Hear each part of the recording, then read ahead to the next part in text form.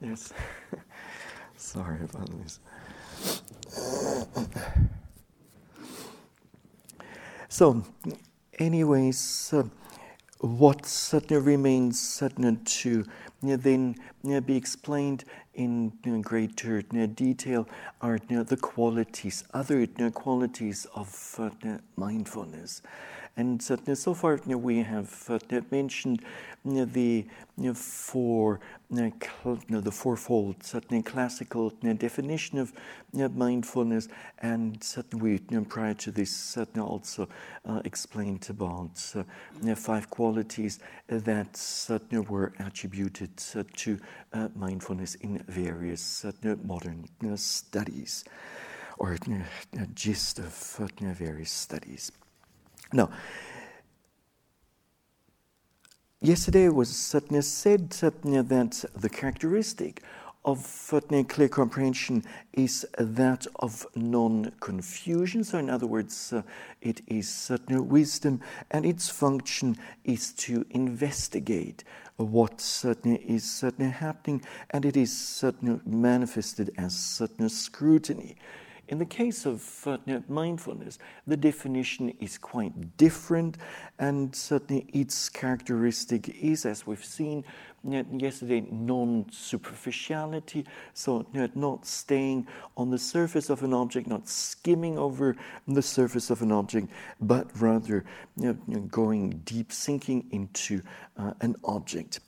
Then its function is non-forgetfulness, asamosa rasa in the Pali scripture language, and so not losing sight of the object, keeping it in view. And then mindfulness has 2 manifestations. The first one being a state of being face-to-face with the predominant object of observation. In Pali, this is given as Visyabhimukha Bhava Pachupatthana. And the second manifestation is that of protection or guardianship. And so when you compare the characteristic of mindfulness, of non-superficiality, with the characteristic of clear comprehension, namely being non-confusion, already there is a big difference here.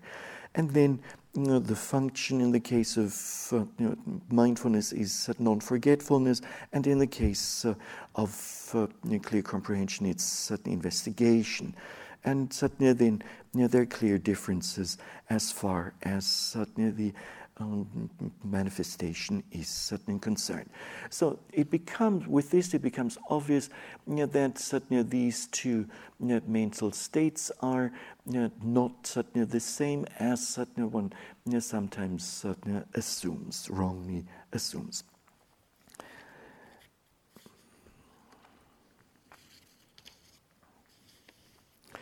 Now, apart from the qualities of mindfulness mentioned in the classical fourfold definition, we have other aspects such as immediacy, namely, as soon as a predominant object of observation arises in the stream of consciousness, then the mind should right away go towards it.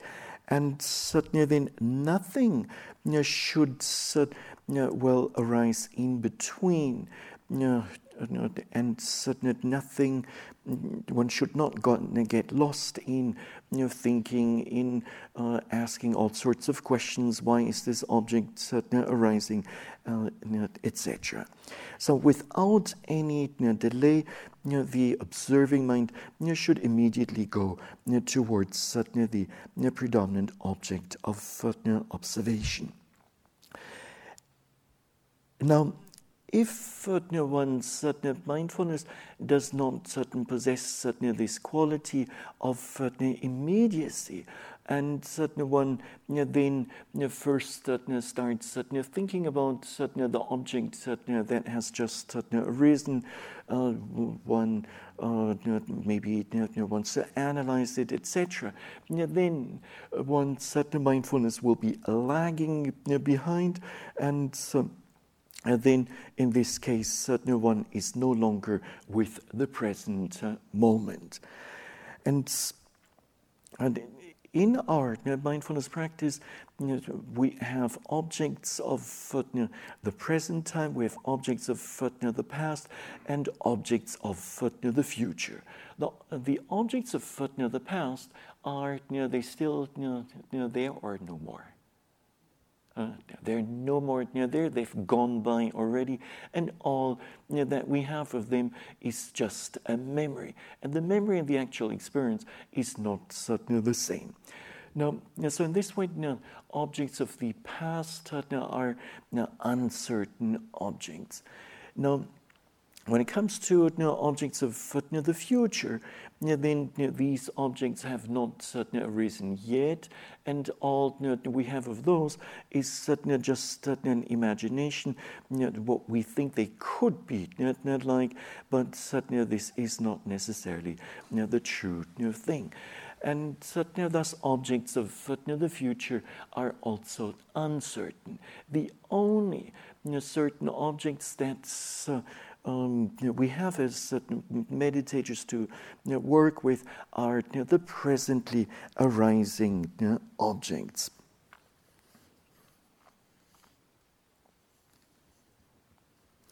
Now, when we observe an object like the rising and falling movement of the abdomen, which is essentially a movement and an object that happens over time, then it's important that our observing mind is concurrent with the object that with the rising and falling movement of the abdomen. And if our mindfulness is not really concurrent or in sync, so to speak, then we won't be able to carefully observe this object and know its nature.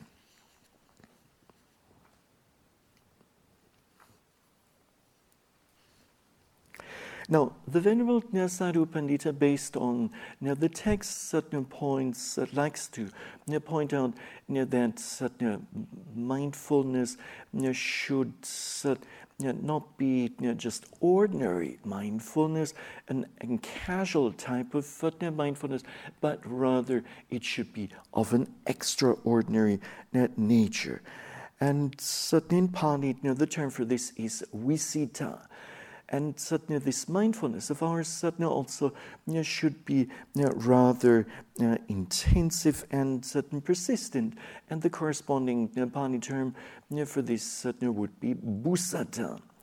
So if our mindfulness during an intensive retreat were to be just of an ordinary nature, okay, we would certainly be able to observe a few objects, but most likely our observation would certainly just remain on the surface and on the surface of things, and we wouldn't get certainly very deep. And in the course of the meditation practice, there are many objects that will appear in one way at first, and suddenly then when we go deeper, we find out that they actually present themselves in quite different ways. So extraordinary or outstanding mindfulness is needed.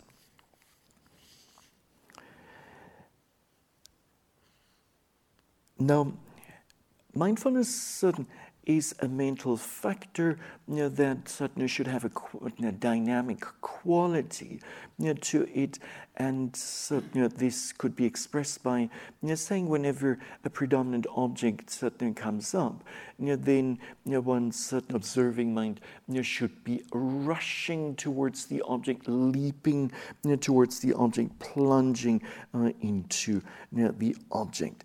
And this is based on what the commentaries say. They refer to this particular aspect as pakhandana. And the particle pa in the Pali word Satipatthana then can assume various meanings. And see, the Buddha could very well have used a term such as Satipatthana, but he preferred, or he chose to include the particle pa in order to bring about or to bring across a further meaning, namely that this mindfulness should be extraordinary in nature, and it should have this quality of rushing and a number of other qualities.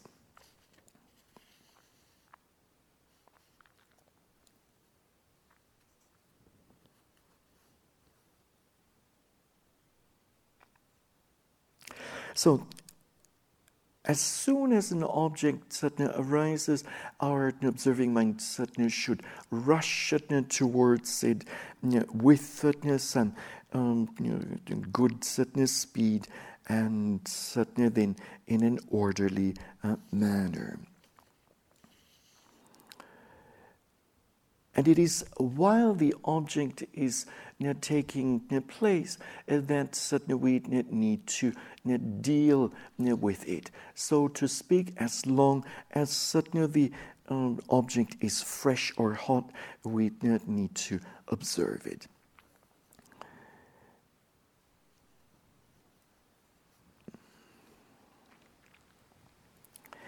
Now, in rice growing areas, a farmer will have to grasp the paddy firmly with one hand, and then with the other hand holding a sickle, he or she needs to cut it. And so the emphasis here is on firmly grasping the paddy. The same thing goes for our meditation practice. Some of the objects that are occurring are rather slippery in nature. They are as slippery as an eel. So if you try to catch an eel, then you may think you've got it, and suddenly then the next moment it slips out of your hand and suddenly back into the water. And so when it comes to certain mental states, let's say certain thoughts, or certain mental states like maybe wrong view, or maybe a sense of ignorance, or what not. These are, or even equanimity, these are at first rather difficult to grasp. They're slippery, so to speak. And so when they occur, then we do need to grasp them firmly. The Venerable Mahasi Sayadaw of Burma was very much an educator, and he had a great sense of presenting the Dhamma in ways that were and are accessible to meditators. And he, in giving meditation instructions, he would exhort meditators to start with the observation of simple and coarse objects. So an object like the rising and falling movement of the abdomen at the outset of our meditation practice tends to be relatively a simple object and a relatively coarse and therefore easy to observe. And certainly then having gained some experience in working with the rising and falling movement of the abdomen, then the instruction would be to go to more refined objects. Later on in the practice, as the physical as well as the mental objects become even more refined, we then have no major difficulty because we've trained the mind already.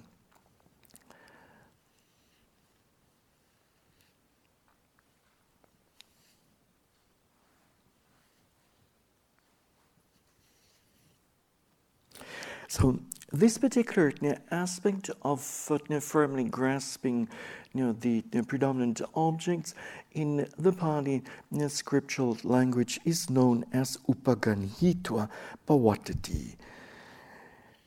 And there is certainly yet another aspect that is certainly worth mentioning, namely that of completely covering an object of observation.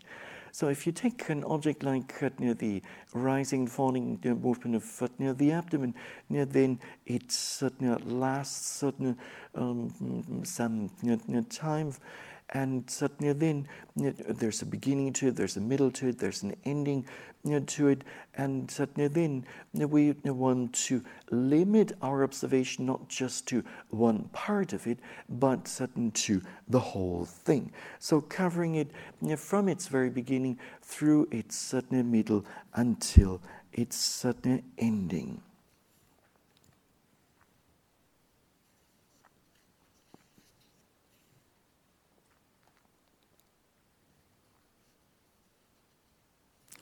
Now,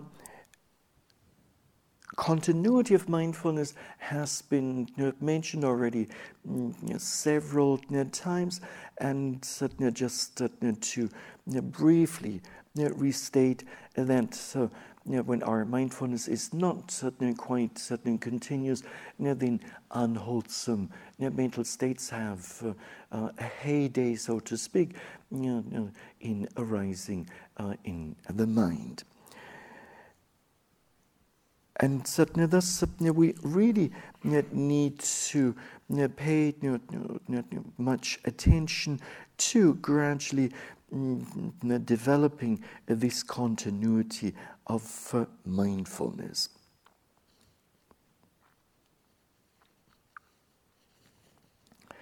Now, in this certain connection, there is also the intensity of practice that matters. Intensity and continuity, those two go together. And just like when you try to start a fire, let's say you don't have any matches around, you're somewhere in the wilderness and you have no gas lighter with you and you want to light a fire, then you might want to rub two sticks against each other, and in doing so, some or because of the friction, then heat will arise, and eventually there will be a spark, and then fire will take place. And in the mindfulness practice, it's certainly the same thing.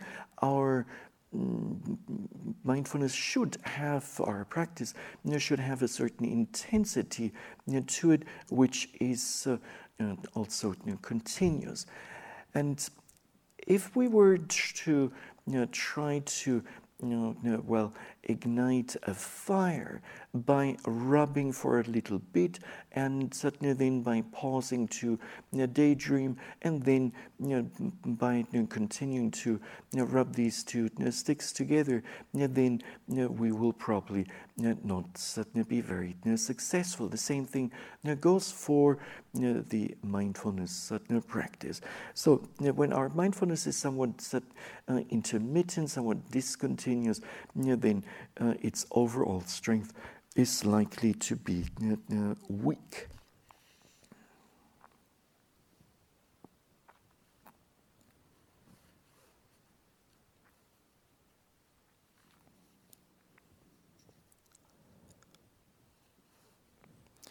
Now,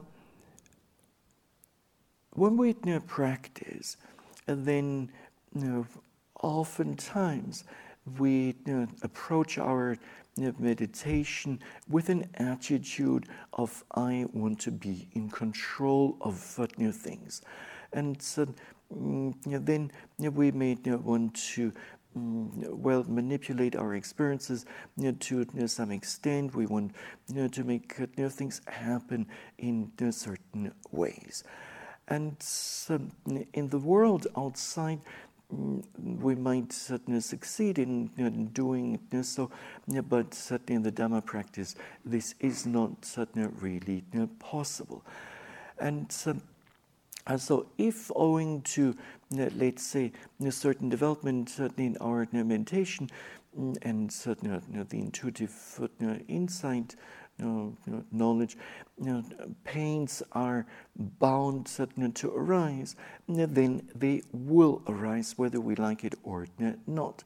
And then even if we try to avoid these pains and try to make them go away, they will not necessarily go away and certainly persist instead. And so when we practice, it's certainly important to remember the aspect of anatta. This very much applies to the meditation as a whole and our attitude towards practice. So just to go with whatever happens in an accepting manner, and basically all we need to do is just to be a neutral observer, an objective witness. Just we need to be just like a researcher who carries out an experiment and then does interfere with the experiment or not. Peter, what do you think? Not to interfere, obviously, not. And if one were to interfere with the experiment, then it's not going to be an untainted experiment.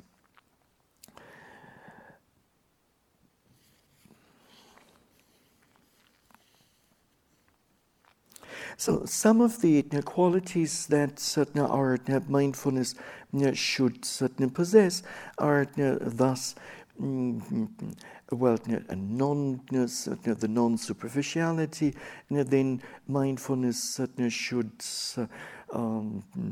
keep, or we should keep the respective object in view, and then we want to be face to face with the respective object. We want to then also ensure that as soon as an object arises, immediately our observing mind is with the object, and then also concurrence need to be there, and extraordinary mindfulness is needed.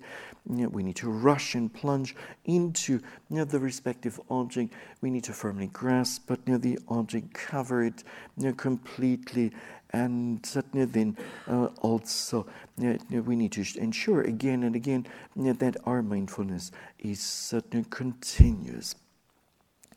And then we need to cooperate with our own practice by trying not to interfere, by trying not to alter our experiences. Now,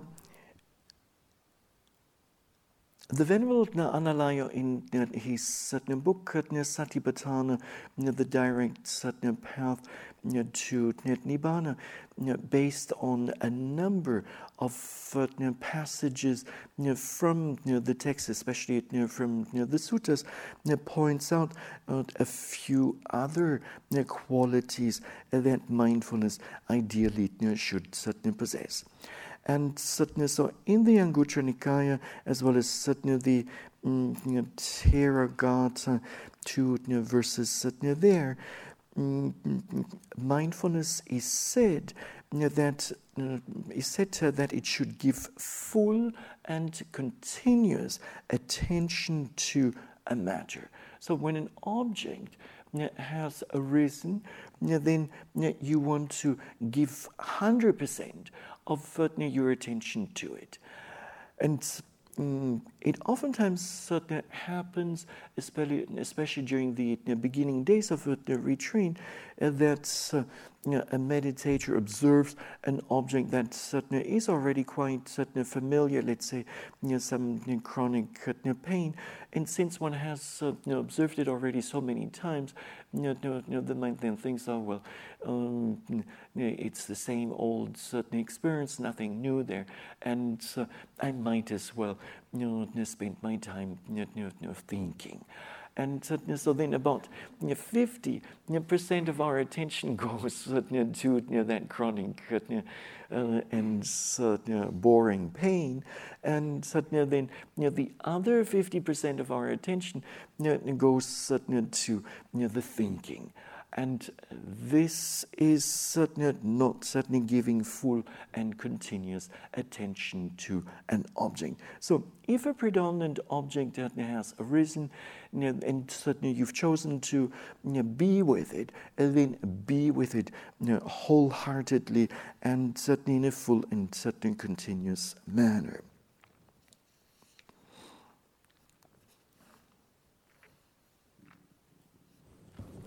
Now, mindfulness has a great number of different qualities to it, more than most people assume, and one of its qualities is that of monitoring and steering other mental factors.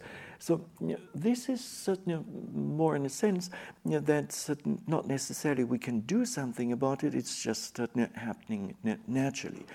So this is said with regard to the 5 controlling faculties. The 5 controlling faculties consist of the controlling faculty of faith, of then effort, of mindfulness, and concentration, and wisdom. And so out of those 5 controlling faculties, faith and wisdom form one pair, and then effort and concentration form the second pair. And each of these 2 pairs needs to be well balanced. And the mental factor that does the balancing job is mindfulness. And so it sees to it that when our our effort is in excess, that we recognize this, that we become aware of it, and then it leads to a decrease in effort, or taking the effort back a little bit. When, on the other hand, we find that the concentration is in excess, and the result of this is sleepiness, then again it's mindfulness that will be aware of the situation, and then will help a meditator to decrease the concentration as is necessary. So in this sense, mindfulness does play an important role. It is said, for instance, in the 5th volume of the Samyutta Nikaya, section 6, and this corresponds to the 45th collection, that mindfulness is the watchful charioteer.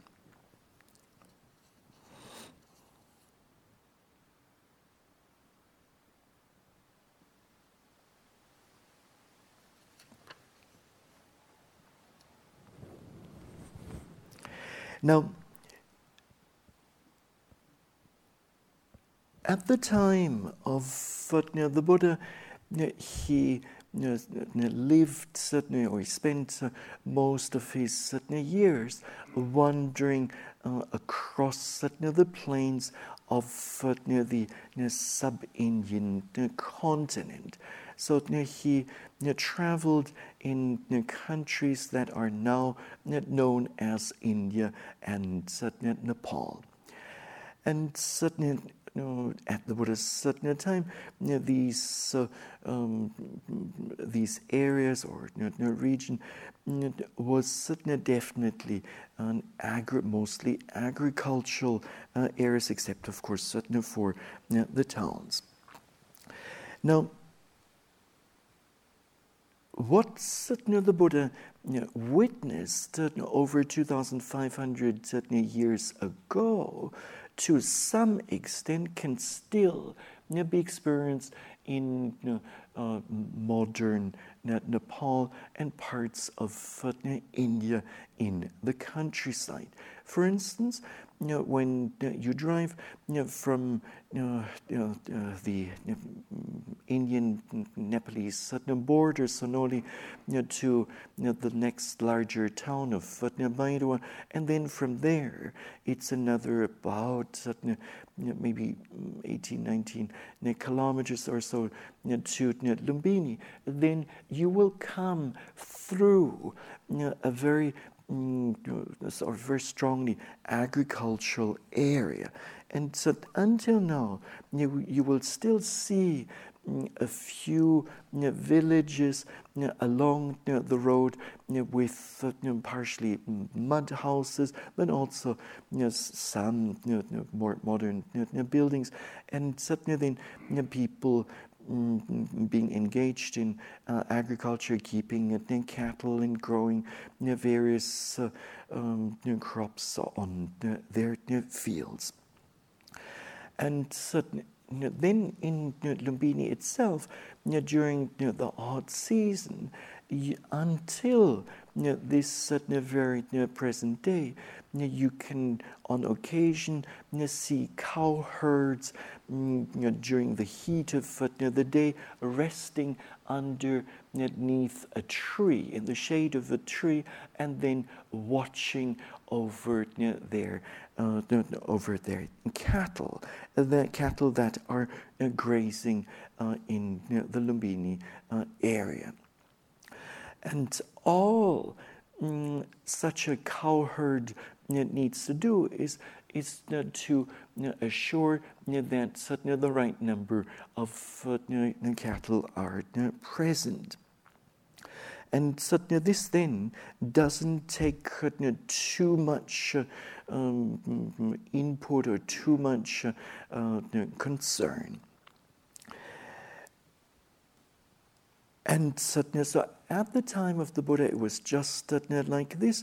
And the Buddha says, when we observe our predominant objects, then we should do so with a calm and detached manner, just like this cowherd under or in the shade of a tree, guarding over his cattle.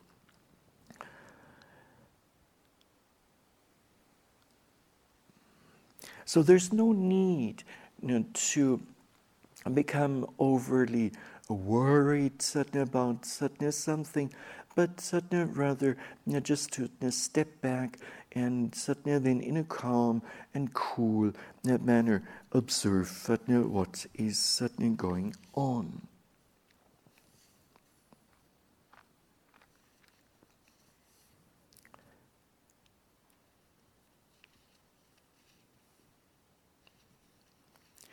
Now, In the third volume of the Digha Nikaya, section 269, the Buddha speaks of one guard.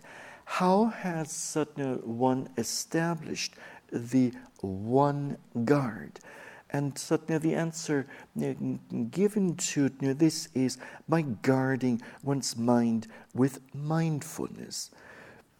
And there's a discourse in the Samyutta Nikaya 48, Sutta 56, which kind of echoes this aspect. Namely, there it says, when a retreatant is established in one thing, the five faculties are developed, well developed in him or her. In what one thing, namely diligence or vigilance. And this then is a synonym for mindfulness. And what is diligence? Here a meditator guards the mind against the taints and against tainted states. While one is guarding the mind, thus the faculty of faith goes to fulfillment by development, and then the same thing goes for the faculty of energy, of mindfulness, of concentration, and of wisdom. It is in this way that when one is established in one thing, that the five faculties are developed well, developed in oneself. So in essence, it all boils down to just this mindfulness. Mindfulness is useful everywhere is another statement of the Buddha.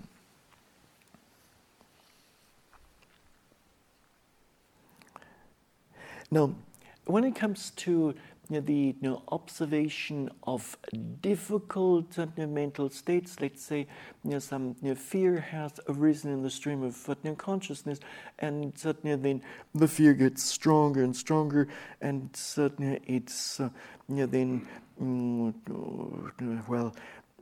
might even get out of control. Then the obvious reaction would be to interfere with it right away. And the Buddha did not encourage this, and he speaks as is recorded in Itivuttaka 33 as follows, namely, there should be at first a stage of observation, and then only a second stage of taking action. So this then applied to our case of fear means that when the fear first arises, we observe it in a neutral manner, in a non-interfering manner. We try to know what it's all about, and then only if the fear really gets out of hand, this is then where we start to interfere, and then maybe apply other ways of dealing with it.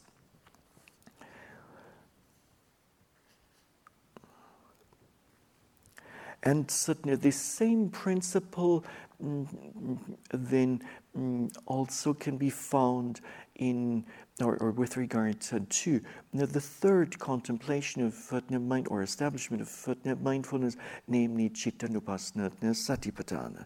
So there too, we do not want to right away interfere with objects.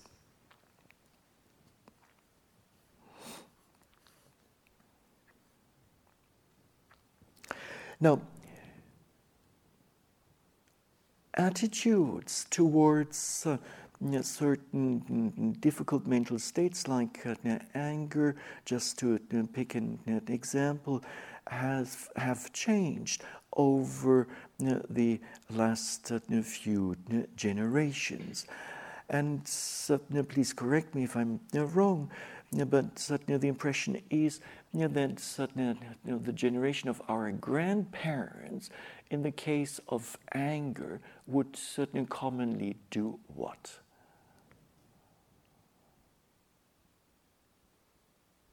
Act on it? Suppress it. There you go. And so back then, the motto was, don't show your anger. And then when it comes to certain schools of modern psychology, the anger arises, and then a psychologist would certainly recommend to his or her client to do what? And act on it and express it fully. And so there are certain schools that recommend things such as what? Well, pardon me? Punching pillows, that's certainly exactly it. And so, if I'm not mistaken, there's also one school that certainly says, well, if you feel really angry, then yell and just let it out. Well, if we were to do this during an intensive retreat, let's say... Let's say in this very noble meditation hall, then would you think this would be quite appropriate or not? Well, it's not. And certainly the approach of our grandparents, namely to suppress the anger, also would not be quite appropriate. So please certainly see how the Buddha chose to opt neither for suppression nor for expressing an unwholesome mental state like anger, but rather he recommended just keeping or staying to mindfulness, staying with mindfulness, of simply observing whatever predominant object is coming up. Now, this is actually a rather gentle approach. It's not an extreme approach at all. And so one might wonder, if one is not well familiar with Vipassana meditation as yet, how can this approach, such a gentle and soft approach, ever bring some good results? But the results are there. And so it is a very gentle yet powerful force. If you keep at this mindful observation of predominant objects over a longer period of time, over, let's say, several days, several weeks, maybe even several months, then profound changes can take place in our mind, and certain unwholesome mental states might be even eradicated, uprooted from the stream of consciousness once and forever. Not necessarily the anger, but things such as the wrongful belief in the existence of a self, and then skeptical doubt, and again another wrongful belief that engaging in rites and rituals will bring about liberation.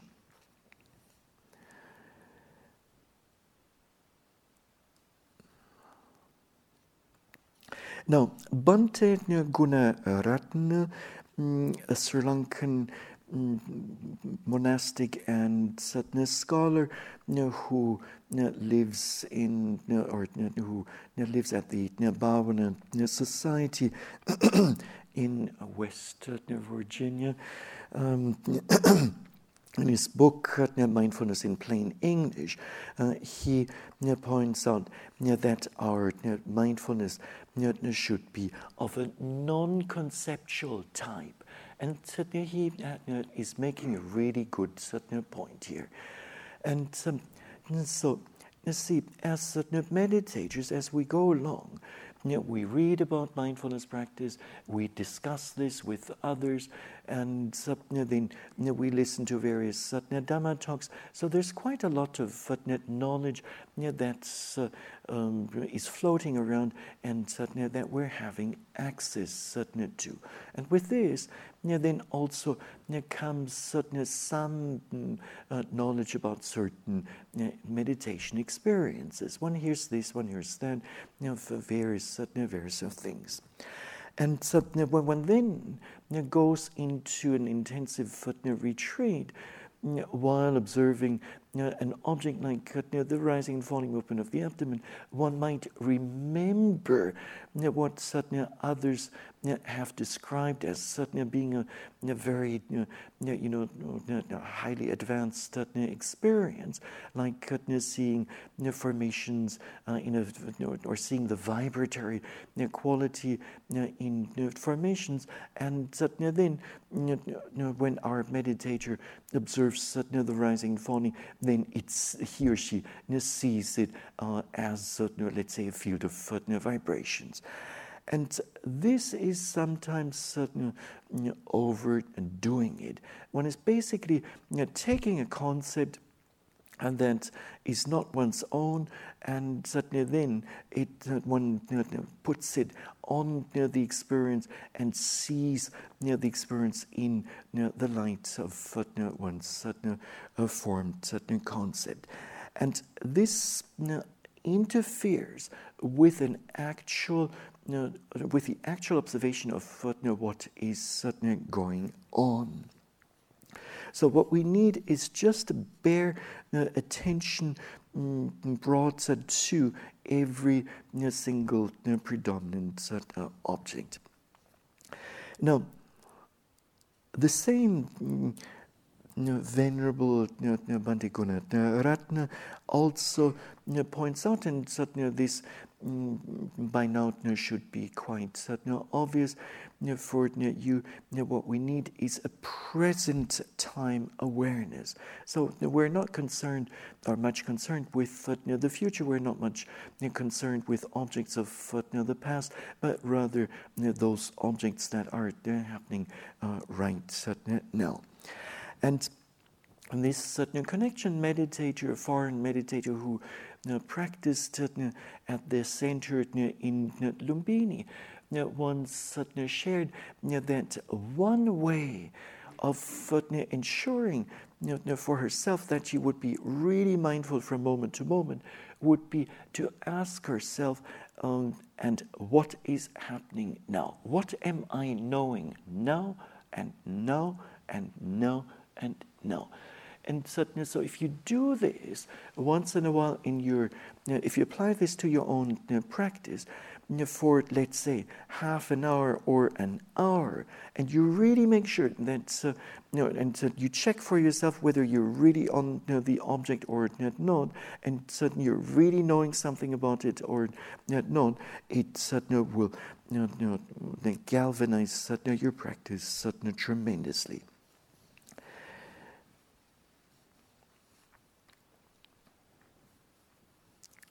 Now, Venerable Gunaratana also points out, and I've mentioned this already at the very outset of our retreat during the welcome talk, when we spoke about certain aims or objectives for practice, that when we do the practice, in the far distant we have a certain aim and we incline the mind towards it, but then when we actually do the practice, this is not relevant, and we don't practice with a goal-oriented attitude, or goal-oriented awareness.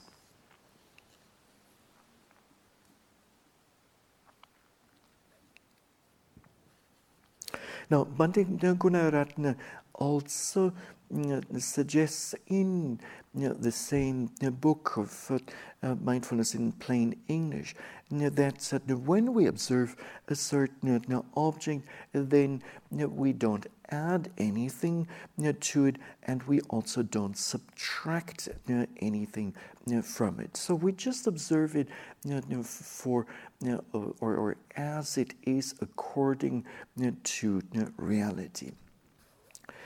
Now, the Venerable Sadhu Pandita Biwamsa of Burma, when he speaks about mindfulness, he likes to point out that mindfulness performs a double function. Namely, it serves as a prevention for the arising of unwholesome mental states, and then, if owing to a lapse in one's mindfulness, some unwholesome mental state has arisen, then it is the same mindfulness that also serves as the cure. So your mindfulness is like a medication that can be used for preventive measures, and that can also be used to actually cure a disease that has already taken place.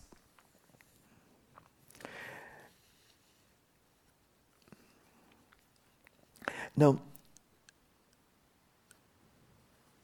this much in terms of the many different qualities or aspects of mindfulness, and probably if we were to look around some more, we could even find some further qualities. Now, if you compare what has been mentioned in the course of this Dhamma talk, and then you compare this to the 5 qualities that were mentioned by that one study on mindfulness, which in turn made use of other studies, and that qualified mindfulness as being non-reactivity towards inner experiences, and then observing and noticing, being present with sensations, thoughts, and feelings, and then the third point being being conscious of whatever happens and not acting in an autopilot manner, so an automatic manner, and then describing experiences with words, and finally not to judge one's own experiences. Then it becomes quite obvious that there's so many other qualities around. And so, let me or allow me to conclude today's Dhamma talk by wishing, may your mindfulness ideally possess all those many qualities that have been mentioned, and if one or the other aspect is still not fully developed, then pay attention to this, and then gradually may your mindfulness become a powerful controlling faculty, and together with the other 4 controlling faculties, may it contribute to the realization of Nibbana through the attainment of noble path consciousness and fruition consciousness. And may this happen either during this very retreat here at the Forest Refuge, or some retreat in the near future. And this is it.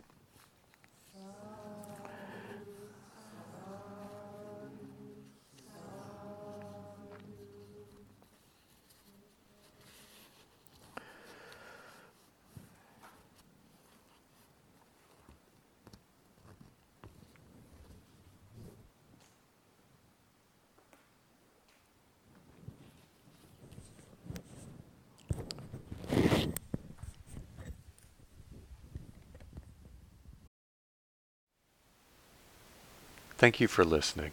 To learn how you can support the teachers and Dharma Seed, please visit dharmaseed.org/donate.